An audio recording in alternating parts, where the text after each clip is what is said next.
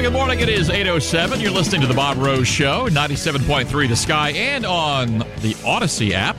Greg Cassidy in for the vacationing Bob Rose. He will be back tomorrow morning. Time check brought to you by Hayes Jewelers, where the answer is always yes. Which is it? Did the Russians ask the Chinese for money and equipment in their war against Ukraine? Mixed messages there. And it looks like more Americans heading to NATO countries. We will talk about that. But first, let's get a whole lot closer to home and talk to a good friend of the Bob Rose Show, talking about OPD Chief Mike Bulkin. Good morning, sir. How you doing today? Hey, I'm doing great. It's been a busy weekend, Greg, but we're holding our own down here. Oh, I cannot imagine what things were like Saturday morning. I mean, we had the torrential rain. It just seems like forever.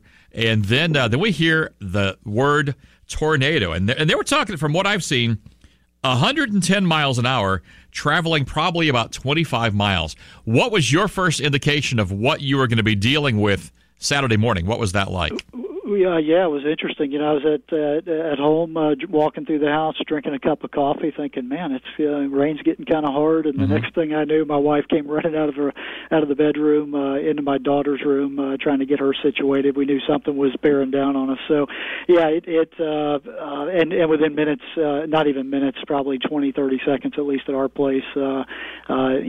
Shingles flying, fences gone. Wow. Pergolas on rooftops. It was a crazy, chaotic scene. But we got pretty lucky considering the devastation we saw.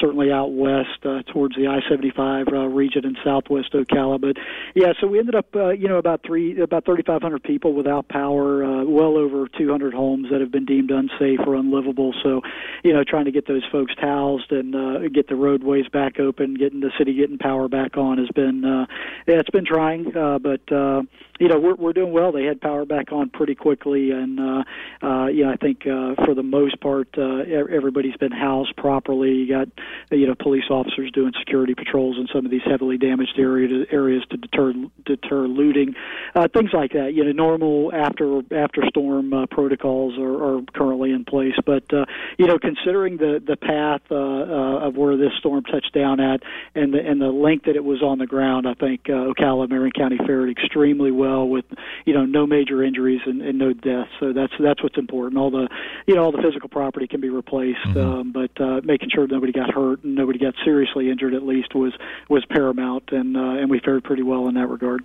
It's interesting. That's the thing that I always find kind of intriguing. People, when things are going great, we don't think about the police or fire and rescue or the electric company, except when we're paying the bill. Those things aren't really top of mind until we really need them, and then suddenly there's a whole new appreciation when everybody is really on it and they're doing their job and they're showing their professionalism and they're making a difference in our community. I couldn't agree more. These men and women here, certainly at the police department, our brothers and sisters at the fire service, our electrical workers. They run and function like a well-oiled machine during these disaster times, and it's impressive to sit back and watch them work. And it all goes into the pre-planning, right? The training and the pre-planning, making sure you're prepared, which is the message we push before every hurricane season. That's the message, right? Make sure you got a plan. Make sure you're prepared. You've got a contingency in place for your family, and certainly our cops. I see that quite often. They do extremely well. But yeah, they couldn't have been in finer fashion over the course of the weekend. It's awesome. Talking to Ocala PD Chief Mike Bulkin this morning in the Bob Rose Show. One thing that we've been seeing, and we hear it from all sides, more and more people are moving to Florida, and Marion County being basically the size of a small state from the Northeast, because the county has a lot of coverage area to take care of with, fire and rescue and emergency crews and county police and all those things. But that also affects you right in the heart of Ocala as well. With more people come potentially, and you hate to say it, more problems, because everybody that moves, it's not always just the good people. The bad guys move to town too. What does that do from your perspective there in Ocala, from your police force, and how big it is, and do you need help? Yeah. I mean, that's a good point, and it's a timely question. You know, we're going through our budget process right now. Matter of fact, I'll present that to council, our city council, here next week, I believe. But yeah, you know, Marion County is the fifth largest county in the state, population of I think almost 400,000 now. Wow. We've got obviously a much smaller population in the city at probably 63,000 right now. But you know, the Chamber of Economic Partnership will tell you that we have an influx to about 250,000 people daily, Monday through Friday, 8 to 5 in the city of Ocala. So, wow. You know, it's a moving target, right? We try to staff, with the minimal number that we need to be fiscally, responsible.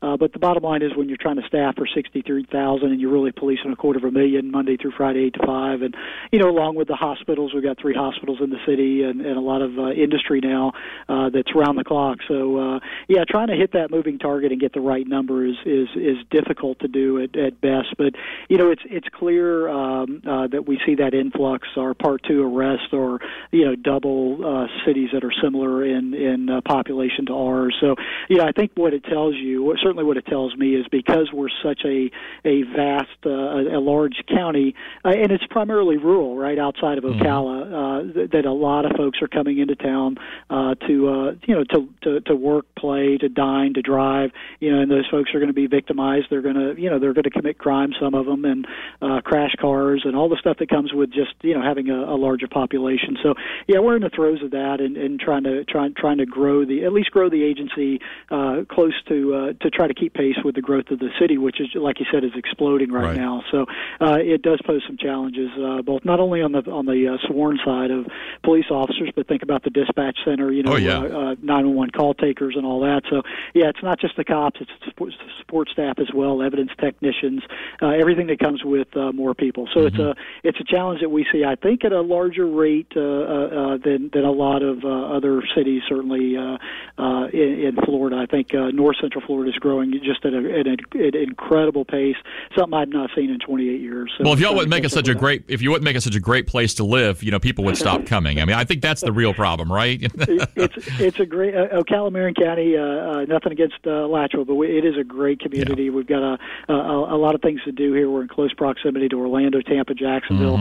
So we got a lot to offer without having to deal with the rat race of some of those bigger cities. So a lot of people coming. Well, one thing you are dealing with besides people coming, unfortunately, and this is where the Unified Drug Enforcement Strike Team have made some headway. I was looking at some numbers of seizures from last year. 33 pounds of fentanyl, over 69 pounds of crystal meth, over 24 pounds of cocaine, over 3 pounds of heroin. This is a real issue. One of the first times that I spoke with you on the Bob Rowe Show was when you were at our southern border with Congresswoman Kat Cammack. And we realized that even a place like Ocala is now a border town. Every town in America is now a border town, thanks to some policies with an open border down there, and quite frankly, several cartels that are taking advantage of this at this time. Yeah, I mean, think about that: 33 pounds of fentanyl. If you do the math, I think 2 milligrams is considered a lethal dose. So 33 pounds, if I did the math right, which I probably didn't, I got D's in math, but enough to kill about 15 million people. Wow. It was seized in a year, $4.5 million worth of illegal drugs. They did such a good job, our Drug Enforcement Strike Team. They were actually named the Drug Unit of the Year by the Florida Narcotics Officers Association last year. That's the impact. I mean, to be recognized, that's really not a title you want. No. But the work that they're doing is incredible. But this stuff is infiltrating not only Ocala but every city across the country. The death rate is through the roof, and what's really bad, and people. I think there's a certain percentage of folks out there that think, it's a drug user, they're opiate addicts, and who cares? But we do care, and it's important to remember this stuff is getting into everything. So the weed, the joint that the 16-year-old kid is smoking, outside of high school, half the time, this stuff is being laced with fentanyl. So think about that. Scary. I mean, what better way to get your next batch of addicts than to get these kids addicted at a young age when they don't even know what they're smoking? smoking. So that's crazy. Yeah, we just saw this some overdoses. I think it was over on the East Coast just a couple days ago, where some unfortunately some folks decided to use some cocaine, didn't know it was laced with fentanyl, and you got major overdoses, and then the folks that try to help them overdose just by giving them CPR. Oh. It's that deadly. So that is crazy. This is a major problem across the country, and it's unfortunate, but I really wish our federal partners would do more to curb this where it's coming in, because it's a challenge like we've never seen before, and something that we've got to get a handle on at the root, at the originating point, and that's starting with China with the precursor materials that they're making this stuff with in Mexico. It's got to stop at the border. I know we're tight on time, but I want to make sure that I give you a chance to end on a high note. And having had some family involved with big brothers and big sisters, that type of thing, give us kind of a little recap of how you guys are getting involved with that. Yeah, real quick. The idea of bringing big brothers, big sisters into Ocala actually came from former council member Justin Grable, who recommended them to me out of Tampa. I reached out. They came in and kind of kicked off our program with us.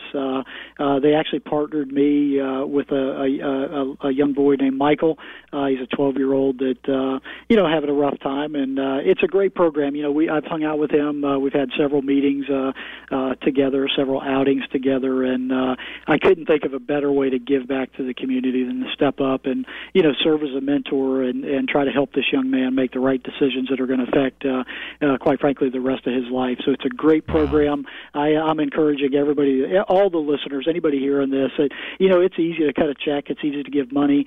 It's a way more difficult to give a part of yourself because this is a demanding program, right? I think it's supposed to last 18 months. I'm sure it'll last probably the rest of my life with this young man. And if you really want to give back, if you truly want to make a difference, that's really what we need folks to do. There's a lot of our kids out there that just lack that responsible parenting that we need to make sure that they choose the right path during their life. Well, thanks for what you do. That is awesome. Again, OPD Chief Mike Balkin, always a pleasure. A good friend of the Bob Rose Show. Be safe out there, Chief, and good luck with all the cleanup and all the mess that you guys are dealing with from our little tornado over the weekend, and we'll talk to you real soon. Thanks for having me on again, brother. Take care. Awesome. Appreciate the work that they do in Ocala, and I love the tie-in there with Big Brothers and Big Sisters. That is an amazing organization, and if you can actually help physically, not just financially, that is even better. It's 8:19. It is the Bob Rose Show. He'll be back tomorrow. Greg Cassidy sitting in the Baba Lounger. Lots to talk about, and we will also get your calls next. 97.3 The Sky.